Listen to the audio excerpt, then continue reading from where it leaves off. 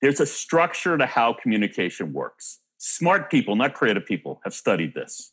First, I have to get your attention. Second, I have to tell you what I want. Third, I have to persuade you. That's the way it works.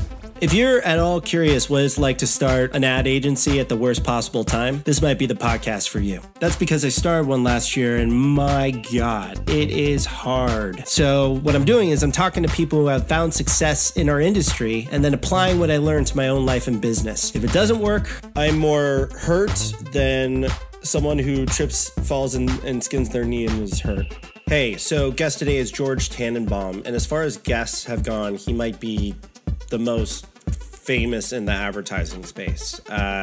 Put it this way, Steve Hayden, who is the CCO of Ogilvy Worldwide, said that George is the most literate fellow that ever passed through the halls of Ogilvy, including David himself. That's David Ogilvy.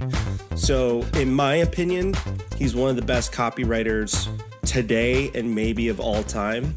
And all you have to do is look at his work and or look at his blog, which is by far one of the most popular blogs, maybe the most popular. Tons of people read it. It's called Ad Aged, and his writing is incredible. It's, you don't normally have somebody who can be a novelist or something, or be a successful writer with their own writing and have them choose to be in advertising. People normally want to be an artist or something else before they go into advertising. And actually in the conversation, George is going to talk about this. So the fact that he agreed to come on this small podcast with a no-name guy, and just like, I think this is the 10th episode, is pretty amazing and pretty generous with his time. Because if you look him up, he's on podcasts that are big time. So I want to thank George, but of course, first a Gush update before we get into that. I actually like this Gush update. There's always a lot technically that I could say and share, but I think this one's both funny and a big learning experience for me in terms of taking advantage of a situation. Today, I joined a virtual networking event that somebody from the Adweek executive mentee cohort suggested that I join, as well as a lot of other people, or I guess everybody within that. When I joined, we're put into breakout groups, which is, there were like 70 people on the call, and breakout groups are 5 people usually that are in a smaller group and can have a conversation for a set amount of time. In this case, it was about 20 minutes. Somebody introduced themselves and said that they are a pretty senior person for the Phoenix Suns basketball, and they were talking about how excited they are that basketball is back on the air. So I said, I didn't even know that basketball was on. I made some joke, don't even remember it. But the woman who had just talked jokingly said, how do we get this guy out of this chat? And I was like, haha, very great. Then the next person introduced themselves and was like, hey, I work at insert sports team. Next person, I work at whatever sports thing. And then the next person, I was in a sports marketing virtual meetup. There were 3 breakout groups, 4 breakout groups. The first 2, I was like, by the end of the second one, I was like, I don't know if this is worth it. I'm not going to do the third one. But then I was like, you know what? Why don't I try, and instead of saying, hey, I'm a comedy ad agency and I don't belong here, why don't I say that, hey, we're, a comedy ad agency that's focused on supporting teams and helping them stay connected with their fans, because content is super important right now. And even more importantly, giving, making good on their partnerships by offering engaging content that people like and comment on and share and whatever. Again, only 5 people, but one of them was like, hey, I could really use your services and we should talk. Who the fuck knows where it's going to go? This stuff normally doesn't go anywhere. But I feel pretty proud of myself that I stuck around, and I was like, well, how can I, instead of being like, why did this dude tell me to come here and this is stupid and I feel like an idiot, how can I almost kind of fake it till I make it, or take advantage of this situation to get what it is I'm trying to get out of these virtual networking events? So anyways, that's a lesson I learned. That's something I'm excited about, and I'll continue to do in the future if a situation like that presents itself. That is the Gush update. So let's just hop into the Thunderdome with George. All right. So what's your problem with Gary Vee? Let's start there. You know what? Gary Vee, in my mind, is an archetype. And there's a certain archetype I do not like. I never liked Reggie Jackson because, like, shut your mouth and hit the ball. I never liked Billy Martin because just managed the ball club. I never liked George Steinbrenner. They're bullies. I don't like the guy in the White House now, whatever his name is. He's a bully. Gary Vee is a braggart and a bully, and I don't know what he's done.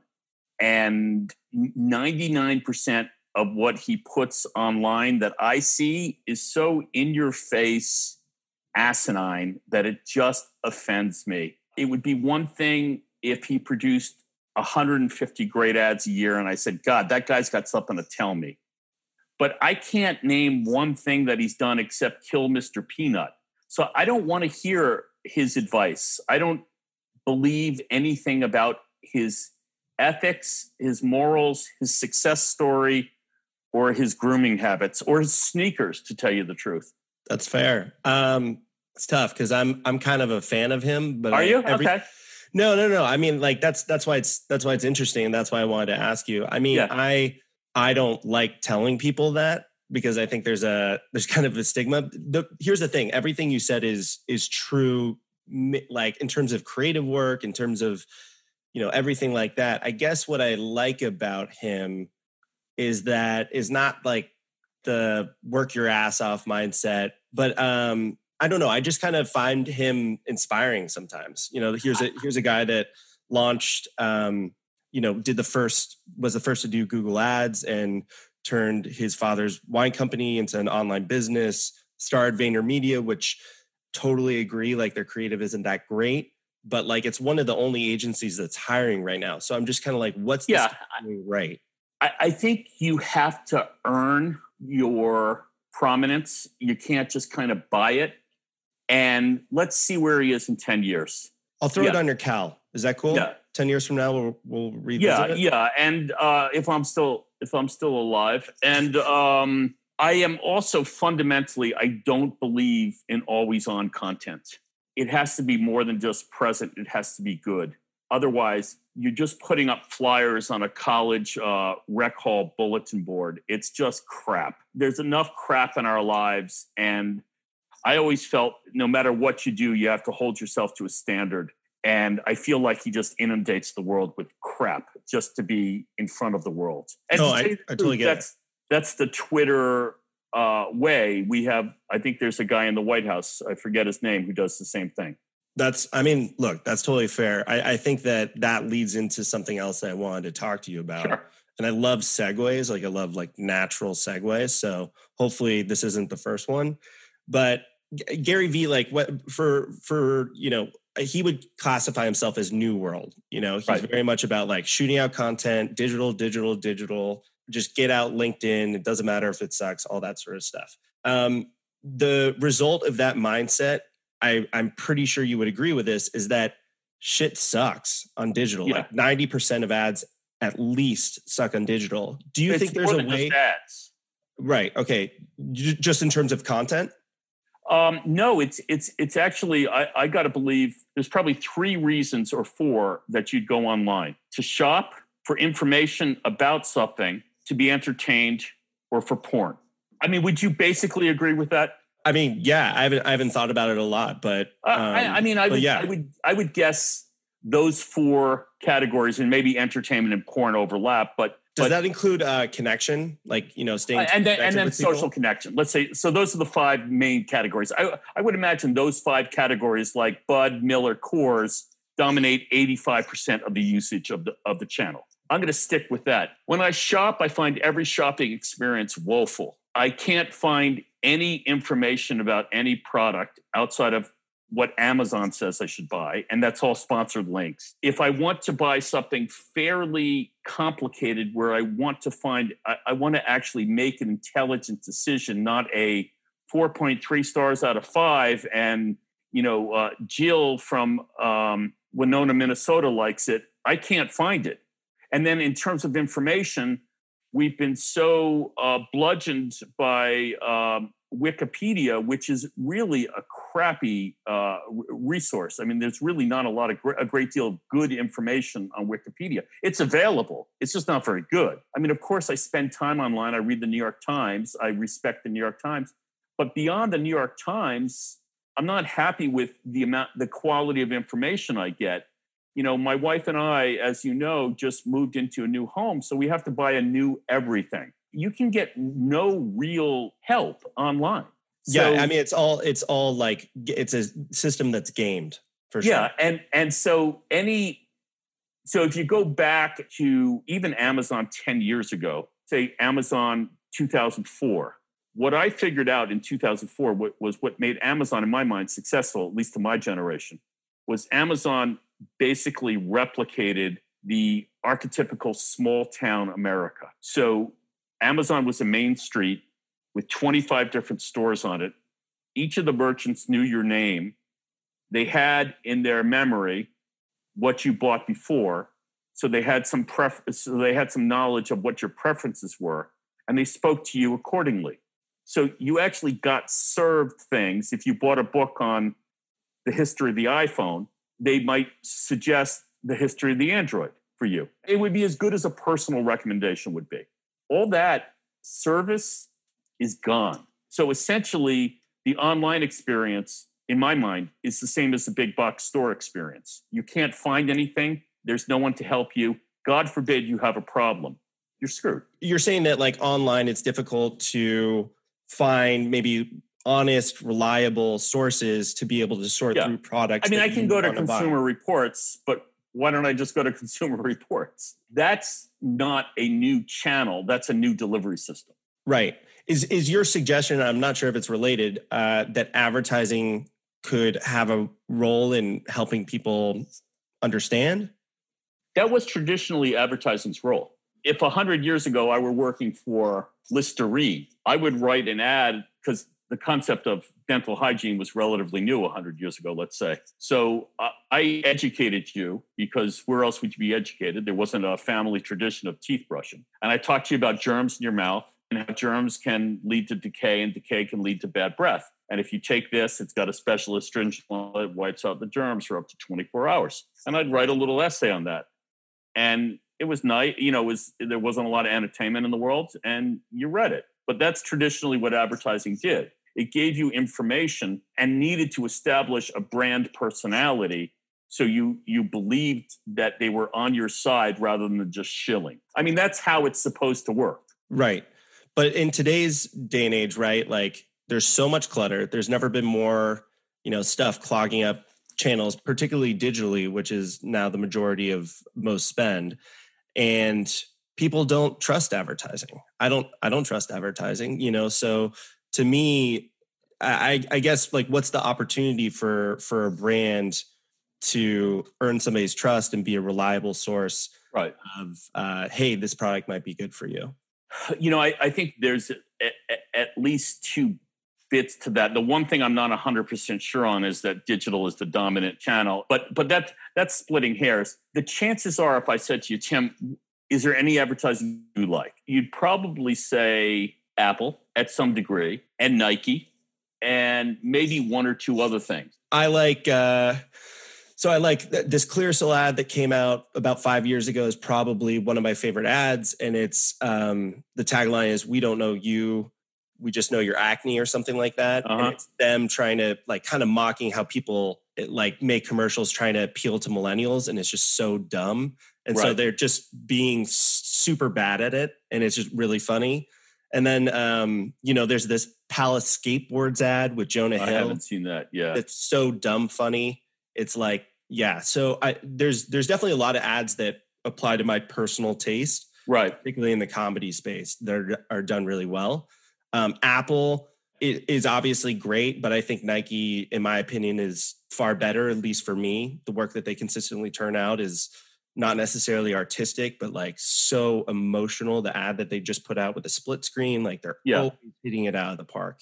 And And I guess my point would be that people are quick to say everyone hates advertising, but then they're quick to talk about the advertising they love. I think when people say they hate advertising, it's because so much advertising is badly done. My guess is that when advertising actually does impart useful information in an executionally brilliant way, it's bona fide information and they've connected with you in a genuine way, you would regard that as an amalgam that you would expect from a coworker or a friend. Information entertainingly delivered with no bullshit. If you said from the earliest days of communication, sitting around a hearth, it was, I have to tell you to do, I have to get your attention. I have to tell you to do something. And I have to tell you why to do it. And if I can do that in a lovable way, it's all going to work out together. That hasn't changed. I think what's happened is people don't actually stick to the value exchange in communication. All I'm going to do is scream at you about Verizon's great network. Why would you like that? But if I make it interesting, if I speak to you as a human and I give you useful information, you're going to like it. That's just the way it goes. But if you're unlikable, it's not going to work. If you're not interesting, it's not going to work. And if you don't provide something at the end, it's not going to work. That's the way communication works. It never started with junk, though. It never started with, I'm going to tell you a bunch of shit you don't really care about, but because I'm in your face, we're going to have a connection. It never worked that way.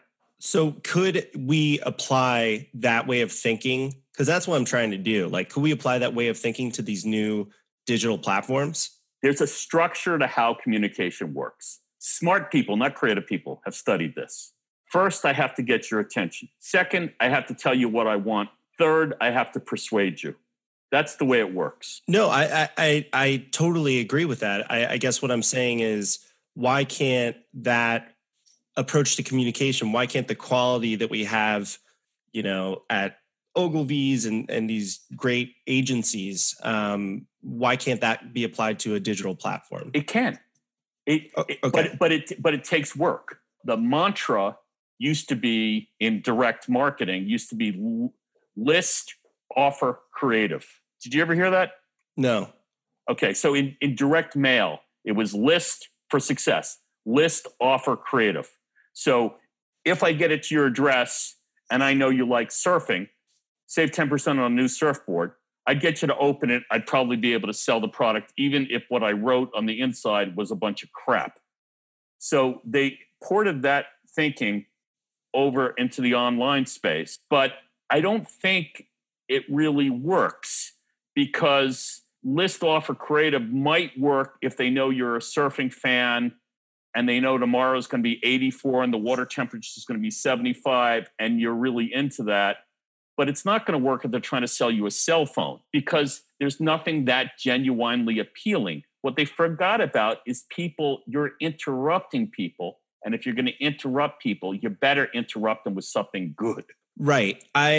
This is me. I don't agree with this, but this is me playing devil's advocate to better understand the rationale. So if the name of the game is ultimately selling something, and the math says that, creating in-your-face ads that, people don't like leads to more sales, and good creative doesn't. Basically, what's your opinion on that? How do you justify that creative is important if the math doesn't support it?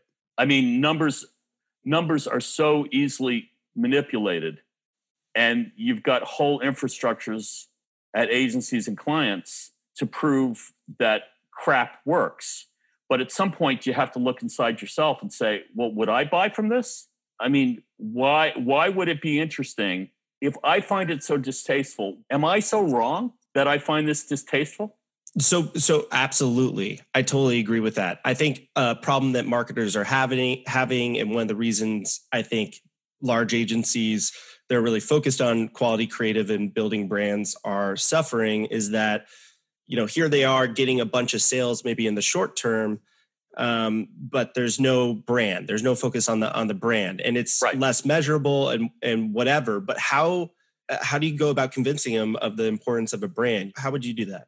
I mean, it's sad that we even have to ask that question. I mean, because very few of us, where a single piece of clothing or have a single object in our homes that doesn't have some kind of brand mark on it. So we bought them kind of for a reason.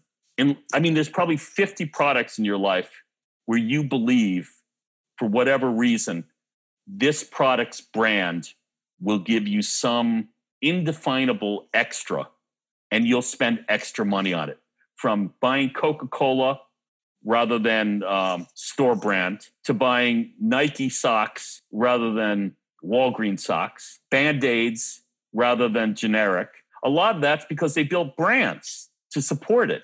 When you stop doing that, we probably all would have switched to Kmart sneakers by now if we didn't have those Nike commercials we loved. Supporting the brand gives you permission to charge more. I totally agree. We shouldn't have to answer that question. And thank you for giving that example. I mean, I couldn't agree more. So you're regarded as one of the best copywriters, in the industry today, maybe in history. And I agree. Just reading your blog and knowing you from Ogilvy. So what is your writing process? I just kind of want to dig into that in terms of, even the start. When you get a brief, regardless of what the task is, how do you approach it, right out the gate? Well, I mean, that's a tough question. It's hard for me not to sound like 100 years old sometimes, partly because I am 100 years old. But I grew up in an era where you went into advertising after having done many other things. We didn't directly go to ad school. A lot of us along the way wanted to be academics or lawyers, and for whatever reason, we couldn't make it. But there is kind of an investigative quality in the old days. It doesn't exist anymore because everything's due in an hour. But in the old days, you visited the factory, you learned everything you could about the product. That was part of the process. So if I were going to sell you that microphone shield, I would do research and say, gee whiz, why do people have a shield in front of their microphone? Does it diffuse sound waves? What does it do? So that would be interesting to me. You find a way to make it interesting. So what you have to keep doing is keep probing. Yeah, but why? We find things out. Our job is to look at the world and keep turning it upside down until we find something interesting. Got it. So I mentioned before that I'm trying to start semi-unsuccessfully a comedy ad agency. So my thought was comedy is an effective way to get people to like you, and nobody's really putting a stake in the sand to say that outwardly. BFG was very much that, but I don't know. What do you think about that idea for an ad agency? Is that compelling? This is a really, really, really tough time to start anything, even your car engine. I think it's a great idea. It's just, there's a lot of dependencies on comedy. I think comedy is often very hard to do cheaply because bad actors are bad comedians. And bad directors are not good at comedy, and the people who are good are highly paid for a reason. And there's nothing worse, as you know, than bad comedy. I mean, all you really have to do is go on YouTube and watch someone take like a What's Up commercial from 20 years ago and try to do it now. And it's horrible if it's not perfect. But I think it's a good idea because it's basically saying we're going to figure out a way to break through. Well, but comedy's a hard thing, as you know, because it's hard to sell. Yeah, I mean, particularly to more conservative people. What I'm trying to lean into now is to get my foot in the door is like we need comedy now more than ever. That seems like a sentiment that resonates with businesses, and so it makes them more willing to try. Yeah. So that's kind of what I'm going for. But it's been extremely tough as somebody who really had no connections outside of mid-level people at Fortune 500 companies to get my foot in the door. So I was just curious what you thought is like an outward-facing concept if you were putting your client hat on. So one of the last things I wanted to ask you about is ageism. So you talk a lot about ageism. You're 61 now? 62 and a half. 62 and a half. So for advertising, that's not that it should be, but that's old, right? It's my IQ too. and my shoe size. That's a tremendously large foot. I don't know how you just stood up right there. You know what? It was Clown College did it to me. Clown College? Yeah. Yeah. So you just keep the clown shoes on. Yeah. So, I mean, I don't know. I think that sucks. And you were at Ogilvy for about 5 years, and then you were let go. And I'm not sure if that was before COVID or not. But did that? Because you talk about like being like thanking somebody who fires you, but did that just like piss you off and make you angry? I'm exceedingly angry because I didn't deserve to be fired, and you should not staff a company based on demographics. And that's what's happening in the world today, frankly. And I'm not going to go any further because you get me in trouble. But demographics should not be a criterion. And maybe they were for too long. But the rebound from that should not be to follow it in a different way. So, a lot of ageism is really, I don't want to payism. Because older people, and it's easy to conflate the two because the old people are the people with the bigger salaries. A lot of us come from an industry that was a richer industry. It's no longer a rich industry, but we have salaries that we're fighting to maintain. But, and then there's just disdain because how could we possibly be smart? I don't care about Chance the Rapper or whoever. And that probably makes me even older. It's the way the agency business is that, there's something wrong there. There's something, you don't all of a sudden get dumb. And people who have studied this would tell you that most people get more creative, at least in the visual arts and writing as they get older. I mean, it's not like all of a sudden you get bit by a dumb bug. But that's the way the business is. But I happen to also think it's an attempt to depress wages. So that's what you think the biggest cause of it is? Because it doesn't make sense to me outside of. I think it's twofold. One is we're less likely to be tractable.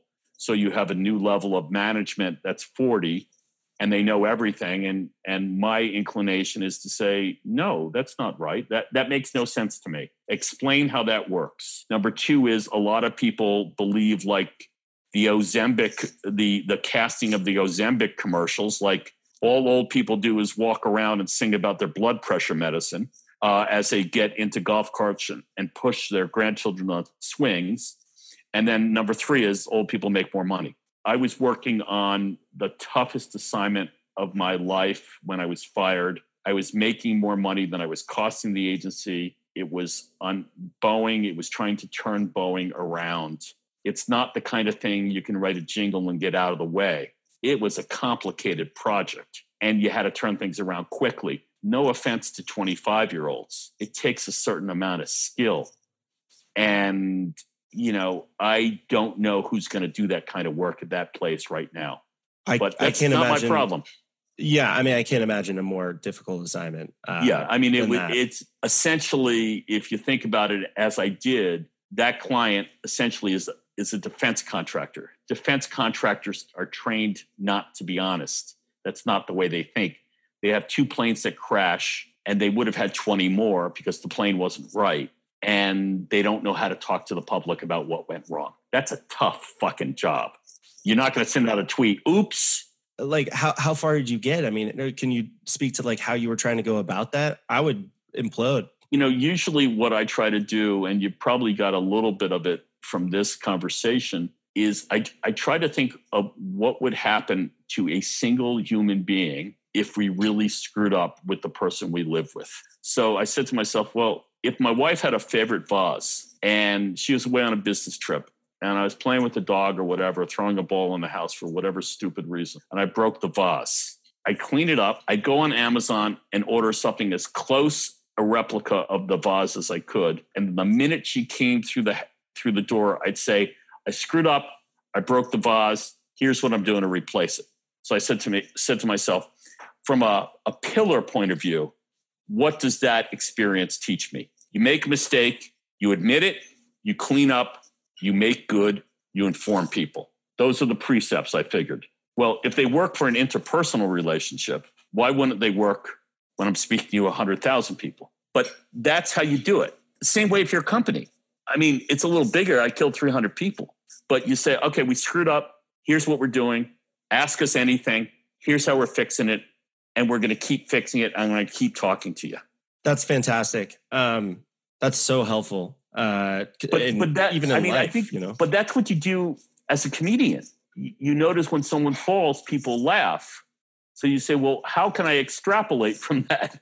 Something surprising happens and people laugh. So that's what I want to take over and capture and replicate if I'm talking about chicken soup.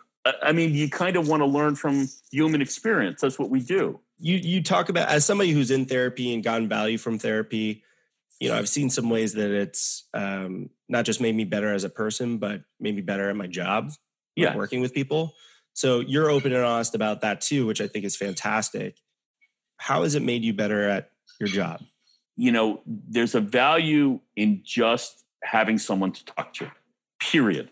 Just being able to put into words what you're feeling, what you're doing, what your tensions are, what your pressures are, how you feel slighted by this, how you feel annoyed by this, how you feel upset by this, how you hate this, how you love this.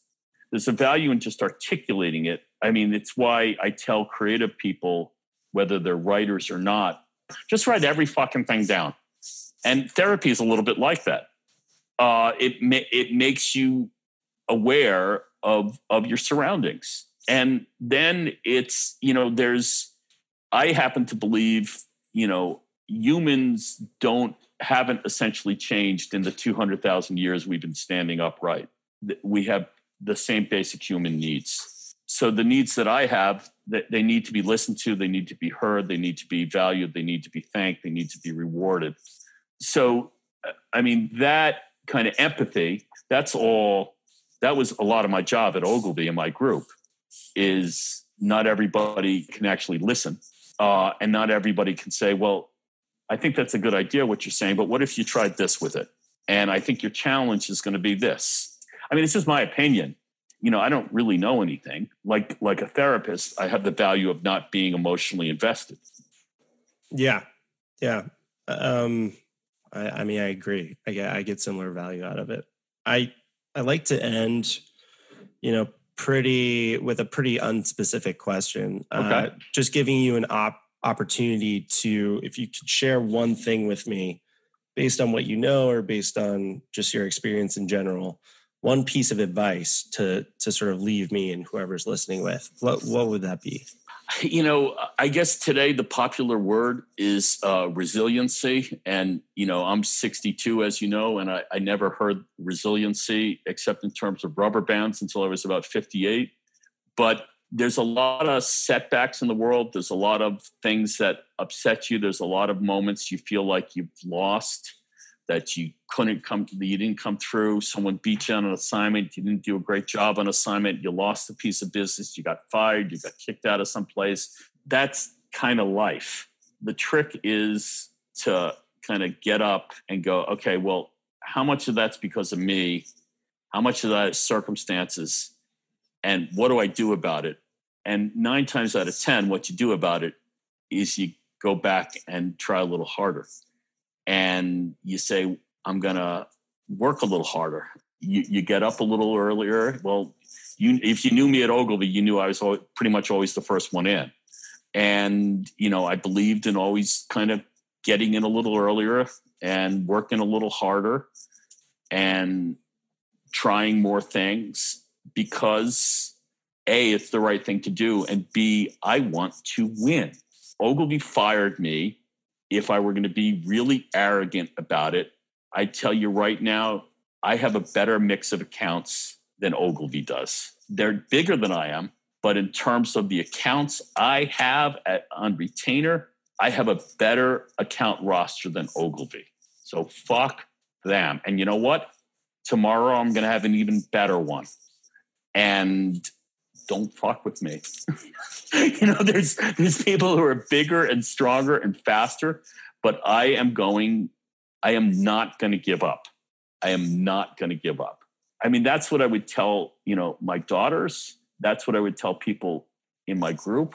That's what I tell people in my school, the class I'm teaching at Ad House. That's kind of the way it goes. You gotta, you work hard. That's a way of proving yourself. That's what I do. George, first, thank you. And resilience is I think the biggest takeaway that I get from a lot of these conversations, and I really like the way that you put it. I find you inspiring. I find you thank you. Really generous with your time, and I find you extremely talented. So thank you so much, and let's definitely keep in touch. Okay, thank you. Thanks for reaching out. Wow. At the end there, I like that George got super real, like he was fired in the middle of a super difficult thing that he felt well equipped to do. He had done great things for the agency. That's how he felt. And I understand that. And so to be like, fuck you, for doing that. And this happened before quarantine. I get that feeling. I get that anger. And, I think it's totally fine for him to say that. I think that, obviously I spill my guts on here. And so I always appreciate when someone is willing to say how they feel. And trust me, I'm never going to fuck with that guy. Like, that don't fuck with me, hit me in the gut. I'm like, wasn't planning on it. Definitely not going to happen if I was. Tons of other stuff I want to talk about, but it's got to end at some point. So I want to thank George, as I always want to thank my guest. He didn't have to come here. He, again, I said in the beginning, like, I'm kind of a nobody at this point. So, I really appreciate his time and having faith in me and the podcast. So stick around. Don't stick around. That's not what I meant. Come back. That's what I meant. Come back on the next one. Talk to you soon.